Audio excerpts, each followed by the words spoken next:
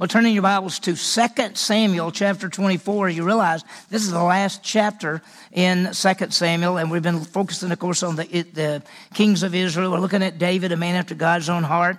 We're going to go on into 1 Kings because, as you realize, 1 Kings, the first chapter, deals with David, and so we're going to see all this. We are seeing the last events of David's life, and there's been some good things and some bad things, but this last event that we're going to see in chapter 24 is really another sad event. He numbers his army, and we could say, so what? What's the big deal? We'll talk about it as we look through it. Let me just remind you that 1 Samuel deals, of course, with Samuel and Saul. That's what we saw. And then 2 Samuel deals with David. And then 1 Kings, the first 11 chapters, deal with Solomon. So I think it's important that we look through all of those to see how that fits together.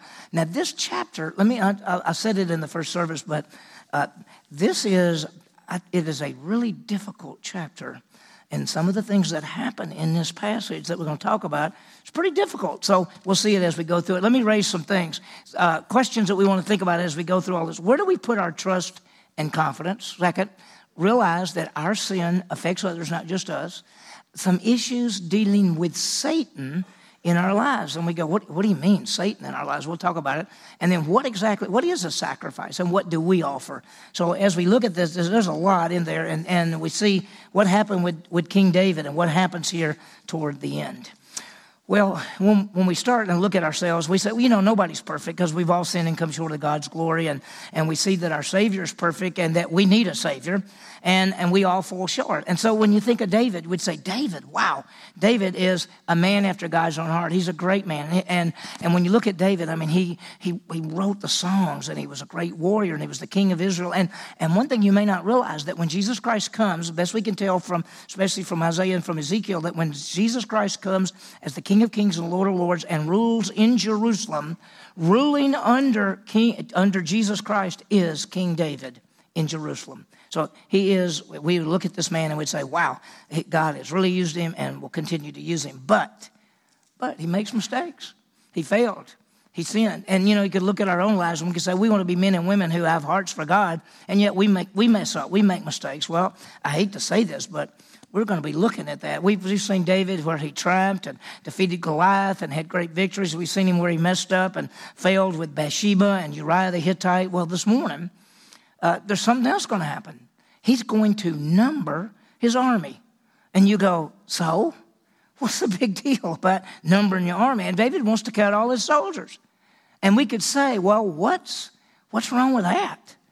We're going to look about it. We're going to see sin and discipline and God's sovereignty and sacrifices and all kind of things. And there's a lot of things we're going to look at as we go through the passage. And as I said earlier, it's pretty hard. And so here's the outline. David sinned, and we're going to see that God sends him a message, and then we're going to see God's discipline, and we see David's response. So that's it. There's a lot of verses, 25 verses, but we'll go through it fairly quickly so you can see it and put it together. Now, this book covers the life of David, and then we're going to continue, as I said, on. I think it's important that we put together the lives of the first three kings of Israel. When we study 1 Samuel, you can't just study 1 Samuel. You got to study 1 Samuel, 2 Samuel, and a little bit on into 1 Kings if you're going to look at the first three kings of Israel. Now, what happens this morning as we look at this passage? And I'm going to tell you, I think it's a very difficult passage to figure out what's going on. We'll have to go to some other places to look at it. It's just hard to put together. So let's start with chapter 24. Look at verse 1. It says, now again, the anger of the Lord burned against Israel, and it incited David against them to say, go number Israel and Judah. Well, let's just stop. And the verse starts by saying, now again, the anger of the Lord burned against who? Against Israel. It's against the nation. And the first thing that we see in verse 1 is the anger of the Lord burned, and it's against the nation. But he doesn't tell us why. He doesn't tell us anything about it. He doesn't say God was mad at the nation of Israel because of a certain thing or because something that they did. In fact, notice it's against the nation. It's against the nation of Israel. So we started this verse by saying God has anger for some reason against the nation of Israel. And then it goes on and down and says, and it incited David against them to say, go number Israel and Judah. So what's going on? And he's going to number the people. So let me raise two things, or let me show you two things. First of all, the sin of the nation, but it's not listed. In fact, we do not know. as you look at the passage and as we look at other places, we do not know why the anger of the Lord was against the nation of Israel. Now, we know throughout history that there were many times that the nation of Israel failed him. They turned away. They worshiped false gods. They did all kinds of things. So there were times that he dealt with them. We don't know what's going on here, but it just says the anger of the Lord burned against them. The second thing is David has a sin here, and we're going to talk about it because he's numbering the army. And you and I could say, what difference does it make if he counted all the soldiers? We're going to find out as we look through it. Now, there's something that I want you to see. Now, it starts off, the anger of the Lord burned against Israel. So Israel has done something wrong, the nation, and God is angry. But notice verse 24 says, and it incited David against them to say. Now, you may have a different translation, but let me show you something. In the NIV and the New King James, it says, and he incited. Notice, and he incited David against them to say. The New American Standard, which I use, says it incited. Well, wait a minute. What's it talking about? It says the anger of the Lord burned against Israel, and it incited or he incited. Well, who is the he or who is the it? What is it talking about? Is it the Lord did something? Or did somebody else do something? And what caused this? What are we talking about? And I'll be honest with you, in the Hebrew, it's a masculine noun there. But the New American Standard translated it. Well, why? And what's going on? And, to incite David against the nation to go number the nation, why is this wrong? And what's going on? Well, to understand, you got to hold your place and turn to 1 Chronicles. So you got to flip over to 1 and 2 Kings, and then get through 1 and 2 Kings and go to 1 Chronicles, and go to 1 Chronicles chapter 21. 1 Chronicles chapter 21. So let me put this up for you, and we get some details. Now, it may surprise you if you've never looked at this before, and you may not, because it's fairly, most people don't see these passages, and I want you to see. So let's start. Before we get over there, it says that the Lord was angry against the nation of Israel, and it or he incited David to number the people. Look at 1 Chronicles chapter 21. Look at verse 1. Then Satan stood up against Israel and moved David to number Israel. In 1 Chronicles 21:1 says Satan is the one that moved up against Israel and incited David. And it says, so David said to Joab and to the princes of the people, go number Israel from Beersheba even to Dan, and bring the word that I may know the number.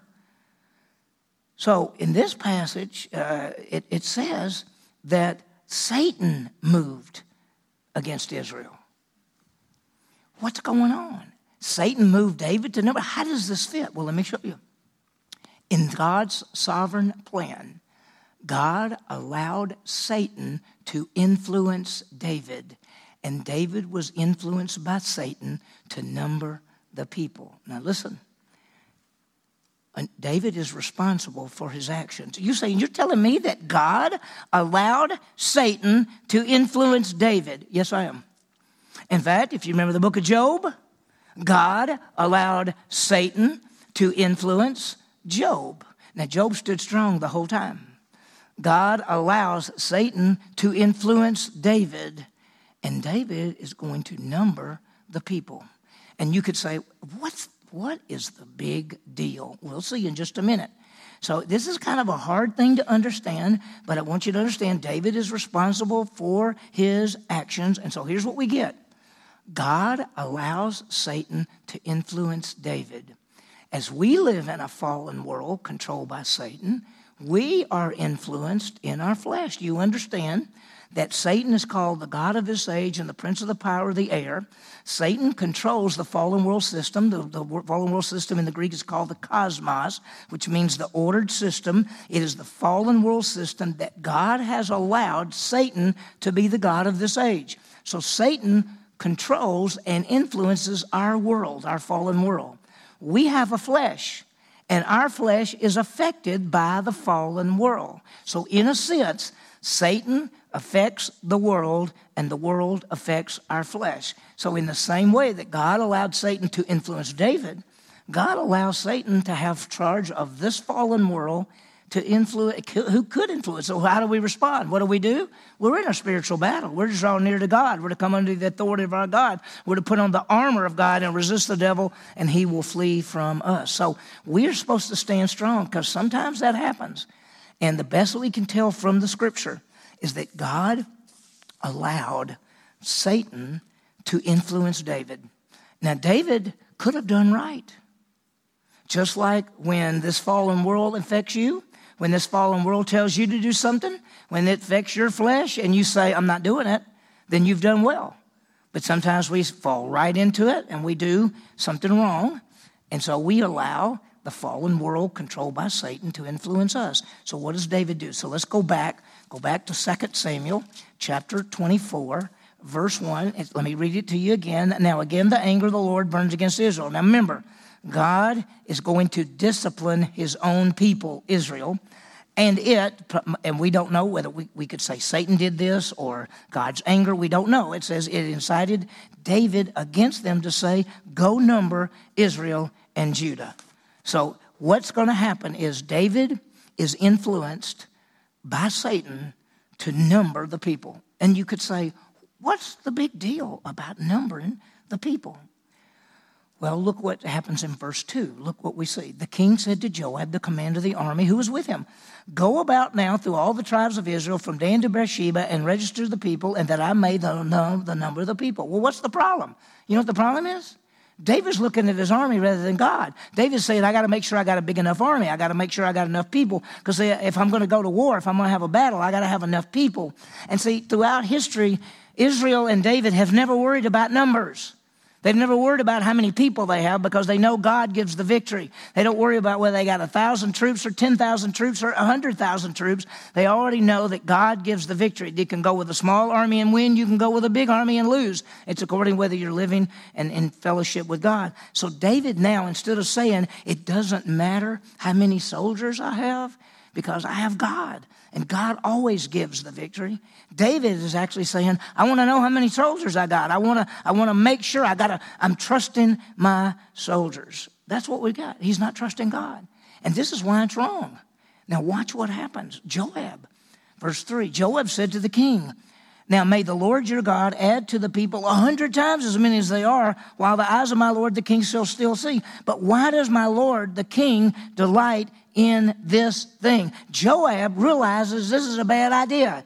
You remember we said Joab sometimes does good things, sometimes does bad things. He's doing something good here. He's saying, David, we don't need to do this. We don't need to count the people. Why does my Lord the king delight in this thing? We don't need to count the people because it doesn't matter how big our army is because we got God. God gives the victory, not the army. In fact, that's what Job is saying. He's realizing that. In fact, look at this. Psalm 33, verses 16 and 17. The king is not saved by a mighty army. A warrior is not rescued by great strength. A horse is a false hope for victory, nor does it rescue anyone by its great strength. Victory is not through the material things or through the weapons. David is looking at the wrong thing. David was looking at men and his army and not God. And we have to be careful because David was looking to men, not God. And we have to keep our confidence and our trust in God and not in what we have or what we can do. Think about it. It is so easy to trust something else. It is so easy to say, I got enough money. I got enough possessions. I can really do this good. I got this good job. I got my savings. I got my retirement. I don't have to worry about anything. Listen, we don't trust those things. They can all be gone in a minute. We trust God. He is our strength and our shield, not these things. And it's so easy to put our confidence in other things. Our hope only is in God. As we go through our life, our confidence is in the fact that we belong to Jesus Christ. He is our strength. He is our shield. He is our sword. He is our victor. It is not how much money we have or how much we have in retirement or how much our house costs or what kind of job we can do or how fast we can run. It's none of that. In fact, look at this. This is Jeremiah 9, 22 and 23. It says, let not the wise, I gave a summary there, but the verse actually says, let not the wise man boast in his wisdom, let not the strong man boast in his strength, let the wealthy man boast in his wealth, but boast that we know the Lord. It's not our wisdom, it's not our strength, it's not our wealth, it's that we know the Lord. Our confidence is in God and not our things. And what David is doing as the king of Israel, he's saying, I want to know how many troops I got to make sure I'm okay. And God's saying, you don't have to look at that to make sure you're okay. You're okay because I'm with you. And when we think about going through our Christian lives, we don't have to say, I hope I got enough money. I hope I got enough possessions. I hope I got this. I hope I got this. Listen, our strength is our Savior. He'll never leave us or forsake us. What should we fear? That is what we depend on. That is our trust. So here's what happened. So David, the weirdest thing of all, God allows Satan to influence David, and David says we better count the people. Joab says, I don't think we need to count the people. But David says, no, we are. And so verse 4, nevertheless, the king's word prevailed against Joab and against the commanders of the army. So Joab and the commanders of the army went out from the presence of the king to register the people of Israel. So he went out to count them.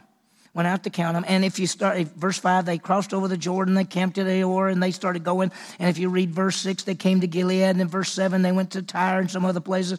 And in verse 8, they'd gone through the whole land. And look at the end of verse 8. It says, so when they'd gone about through the whole land, they came to Jerusalem at the end of 9 months and 20 days. It took them almost a year, really, 9 months and 20 days to count all the people. And we're not talking about counting the people. We're talking about the soldiers. See, David's not just saying how many people we got in the land. We're saying how many armed men do I have to defend me and defend these people?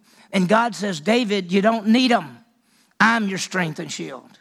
And sometimes we say, I wonder how many of this I got and how much money I got and how much I have in this and how much. And God says, you don't need that. I'm your strength and your shield. I will provide every need that you have. I will never leave you or forsake you. What should you fear? So they counted it, and look at verse 9. And Joab gave the number of the registration of the people to the king, and there were in Israel 800,000 valiant men who drew the sword, and of Judah 500,000. Look at the numbers. You can see David almost go, yeah, I'm okay. But that's not what David's going to do, because David is a man after God's own heart. And David is a man who is sensitive to God. And the moment he recognizes what he has done, he goes, wait a minute, what am I doing? Why do I need to count all my soldiers when I have God? And David realized he's a man after God's own heart. He knew that he had done wrong. He is sensitive to God. And see, that's what we need to be. Because sometimes we go through life and all of a sudden we're doing something wrong. And sometimes when we do something wrong, if we keep doing it wrong long enough, it doesn't bother us anymore. We need to be men and women who are sensitive. And at the moment we recognize we've moved away from what God has for us to do, when we violate the scripture, when we sin, immediately we need to deal with it. We need to confess it. We need to say, oh, Lord, I've messed up. So look what David does. Look at verse 10. Now, David's heart troubled him. He's a man after God's own heart. It troubled him. Why? After he had numbered the people, he realized you shouldn't number the people. And you could say, that's not a big deal. Why would God make that a big deal? Because God says you got to trust him. Think back about Moses. Moses was supposed to speak to the rock. First time, Moses was supposed to strike the rock. Struck the rock, water came out.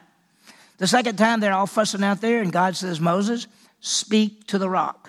Moses went up and said, boy, you guys, you're making me really mad. And he hits the rock and nothing comes out. So he hits it again and water comes out. And God says, because you did that, you don't get to go into the land. And you could say, that's not that big a deal. Yes, it is to God. And we say, well, David, all he did was number the people just to make sure he had enough. That's not that big a deal. Yes, it is. Because God said, don't do it. God says, trust in me. God says, I'm your strength and your shield, not all this stuff. So David's heart troubled him after he'd numbered the people. So David said to the Lord, he's talking to the Lord. Look what he says. I've sinned greatly in what I have done. But now, O Lord, take away the iniquity of your servant. I have acted very foolishly. What does David say? He said, I've sinned.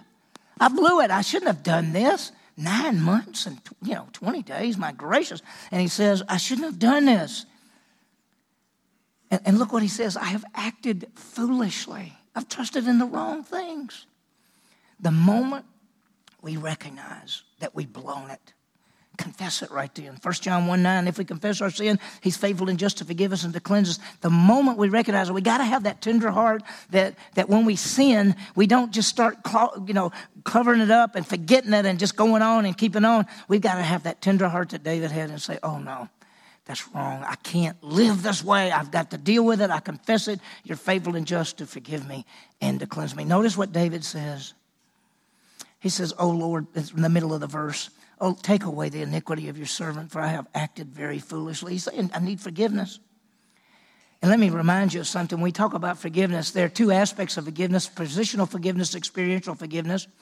When you believe in Jesus Christ for eternal life, that exact moment you are forgiven in your position with God, in your relationship with God. Now, let me remind you, payment for sin and forgiveness of sin are two different things.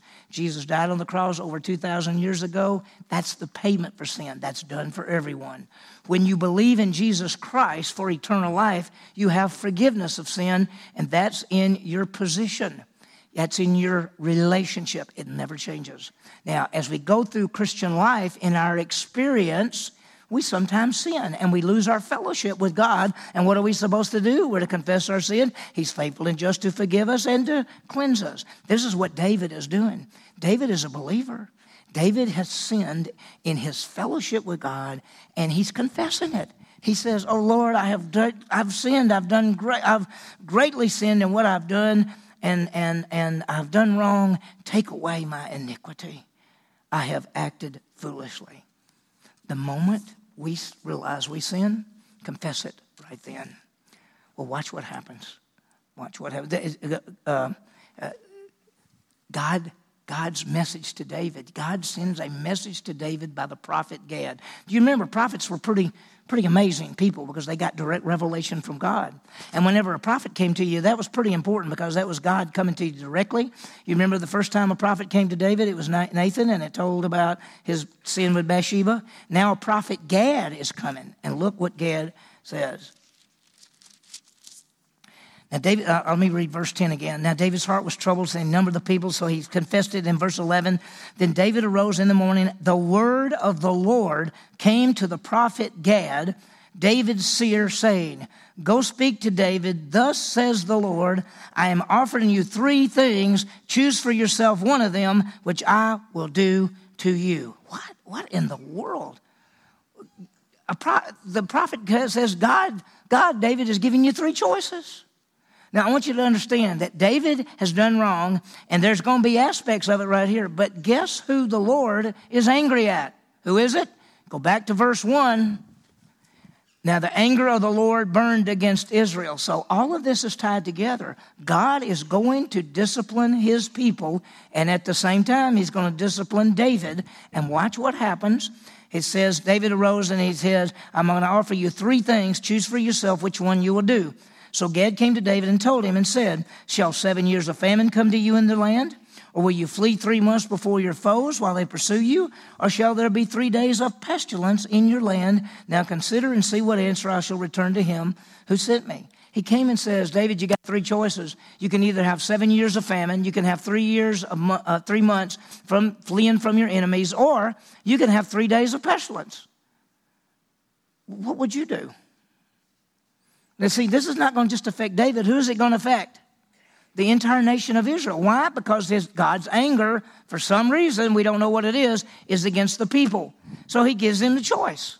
Well, what would you do? You could sit there and go, 7 years of famine, that's a long time. 3 months from that, what happens if they come? They might get me. And 3 days of pestilence. Well, what exactly is pestilence? What could it be? What could it be? Well, David's smart. Look what he says. Then David said to Gad, I'm in great distress. Let us now fall into the hands of the Lord, for his mercies are great, but do not let me fall in the hands of men. David says, I will just fall in the hands of the Lord. He said, look, if I'm going to be disciplined, I want to be disciplined by God directly. Because God what? God loves us. God is wise. He knows what to do. God is a God of love and grace and mercy. And listen, when we mess up, you know what we should say? God, it's in your hands. You love me more than I could imagine. You love me more than I love me. You love me to the millionth degree. And so I know whatever you bring into my life, I have to trust you because you're a God of love and grace and mercy. And so the truth is we always would rather fall in the hands of the living God. Wow. So David says, just let God deal with me. So what happened? Verse 15, so the Lord sent a pestilence upon Israel from the morning unto the appointed time, and 70,000 men of the people from Dan to Beersheba died. A pestilence. It was some kind of either disease or natural disaster. Something happened. Now, you could say, well, that's not fair. These people died and David is the one that sinned. No. The nation of Israel sinned.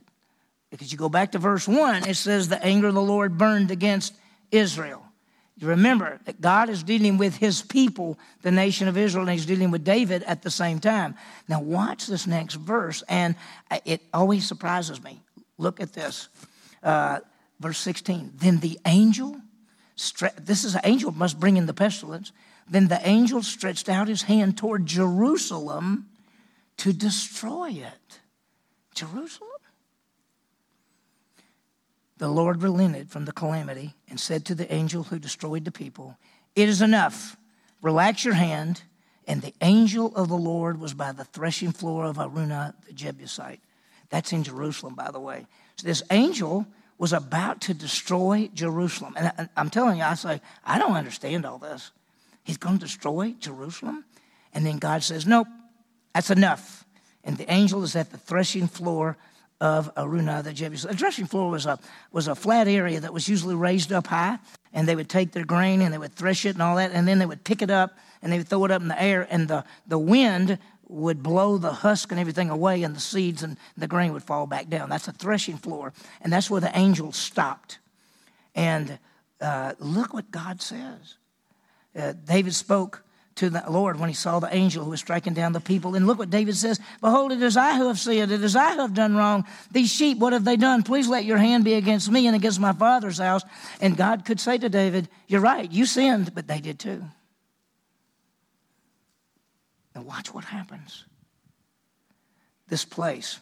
So Gad came to David that day and said to him, go up and erect an altar to the Lord on the threshing floor of Araunah the Jebusite. So David went up according to the word of God, just as the Lord commanded him. Now, where is this place? Well, the message is go build an altar at the threshing floor. 2 Chronicles chapter 3, verse 1, this is the place. This is the place where this place where Araunah has it. They're going to build an altar there. That is the place where the temple eventually will be built. I want you to understand, this is the place where Abraham offered Isaac as a sacrifice. It's on the top of the mountain, and Mount Moriah. And Abraham took his son up there and was going to offer him as a sacrifice in that place. It is also the same place where Solomon would later build the temple. And it is also the place where one day Jesus Christ will rule as the King of Kings and the Lord of Lords. This place right here. It's amazing.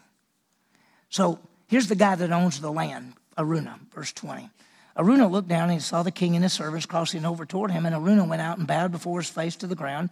And then Araunah said, why has my lord the king come to his servant? Why did you come visit me? And David said, I've come to buy the threshing floor from you in order to build an altar to the Lord, that the plague may be held back from the people. He said, I've come to buy the land, to buy the land.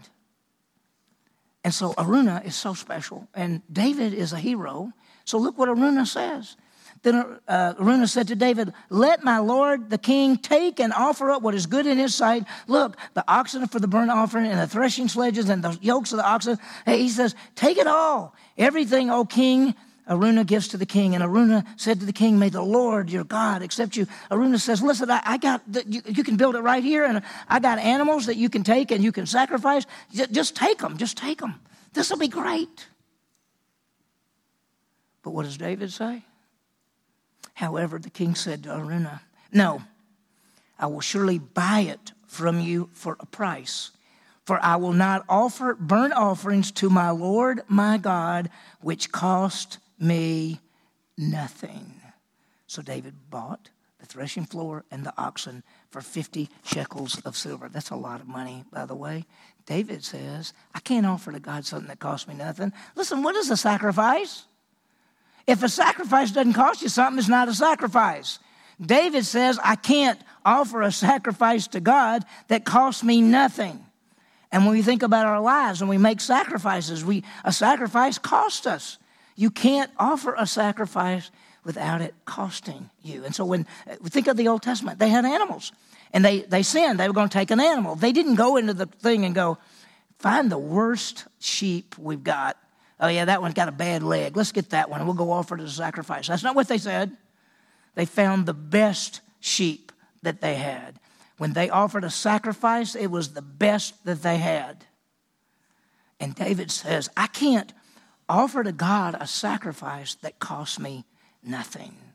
Now, what about us? Do we make sacrifices? Yeah. Romans 12, we offer our lives as a living sacrifice. We talked about this in Grow Group as well. Listen, we don't offer animal sacrifices, and we don't offer sacrifices for sin because Jesus is the final sacrifice for sin forever. But we can offer our lives to God. And we can say to God, I want my life to count for you. I'll go wherever you want me to go. I'll do whatever you want me to do. In fact, we have the greatest privilege of all, and that is to say to God, you have saved me. You've given me eternal life. I'm saved forever. I want my life to count for you. We also can, Hebrews 13, we can offer up praise and worship and sharing and good works and giving. All of those are sacrifices to God, and we can do that. And David says, I can't offer a sacrifice to God that costs me nothing. I told this in the first service, and most of you know me. I trusted Christ when I was 19. I believed in him for eternal life when I was 19 in college. And then when age 23, I got to be a coach at Mississippi State, and I was coaching. And at about age 26, if you said to me, you going to heaven? I said, of course I'm going to heaven. I have eternal life. I got eternal life the moment I believed in Jesus Christ, so I'm saved and saved forever. You could have said to me, are you living for Christ? And I would have said, no, I'm not. I'm not. I'm okay, but I'm not living for Christ. And there came a time, and when I was about 26, that I came to the realization that I should live for Christ, that I should offer my life. And so one night, I came home we were in spring training. I came home from practice, and I went to my room, and I said, God, I give you my life. I want to live for you. I haven't been living for you. I know I have eternal life. I know I'm saved forever, but I give you my life, and I'll go wherever you want me to go. And I'll do whatever you want me to do. I love being a coach, and I love staying here. And my plan was to be a coach for 50 years. But, Lord, whatever you want me to do, I will do. Now, that's a sacrifice, isn't it? I gave up my life. And for every one of you in this room, for salvation, it costs you absolutely nothing. It's free. It's a gift. You're saved and saved by faith. But when you offer yourself to God, that's a sacrifice, and it's going to cost you. It's going to cost you your life. And what you're saying is to God is, wherever you want me to go, whatever you want me to do, I'm willing to do it. I have to tell you what happened. So that night, in my room, by myself, nobody knew it, I said, God, take my life. Use me for your glory from this point on. So the next day, we're at football practice, and I'm standing on the field. And one of our graduate assistants comes up to me, and he actually went to the same church I did, but he was serving. I wasn't. He was serving in the church. I'm just standing at practice. He comes up, and he went, hey, JB. I went, what? He says, how would you like to give your testimony in church Sunday morning? And I thought, man, that God's serious about this stuff. If you tell him you want to live, man, right there, I got to go give him my testimony in church, And so it's true. Is it a sacrifice? Yes, it's a sacrifice. The plague was stopped. Look at verse 24, 25. David built an altar to the Lord and burnt offerings and peace offerings. Burnt offering is a total sacrifice. Peace offering is a fellowship aspect. Thus the Lord was moved by prayer for the land, and the plague was held back from Israel. The plague was stopped. Now I'm telling you, this is a hard passage. David numbered the people because he didn't trust God, but it actually says that Satan incited David to number the people. So the best that I can tell is God allowed Satan to incite David, and David followed through with it. He numbered the people. Joab said, don't do it. And then when they did it, David confessed and realized he had done wrong. And Gad sent the prophet came and said, you got three choices. And David basically said, let me just fall into the hands of God. And God did. That plague came, and they sent word to David, build an altar, offer a sacrifice, and it'll all be stopped. And Aruna said, I'll just give it to you. And David said, I can't take it. I have to pay for it. How can I offer a sacrifice that costs me nothing? And that's for us. And I want us to think about this. Let's put our trust and our confidence in God. He is our strength and our shield. It is not how much money we have. It's not the 401k. It's not what abilities we have. It's not our job. It's that our strength and our confidence is in the living God. He is inside of us. He'll never leave us or forsake us. He is our strength. We don't have to trust something else. We trust him. Let's realize that our sin affects others. And let's just face it, whatever the nation of Israel did as a people group, and God was angry at them, he's going to deal with them. But when David sinned, it also affected others as well. And that's why David says, you're killing people and I'm the one at fault. Well, the truth is they're all at fault. But we have to realize that sometimes when we do things, it's never in a vacuum. And it may touch other lives. We may think it's just me and God, but it's not just me and God. It's others as well.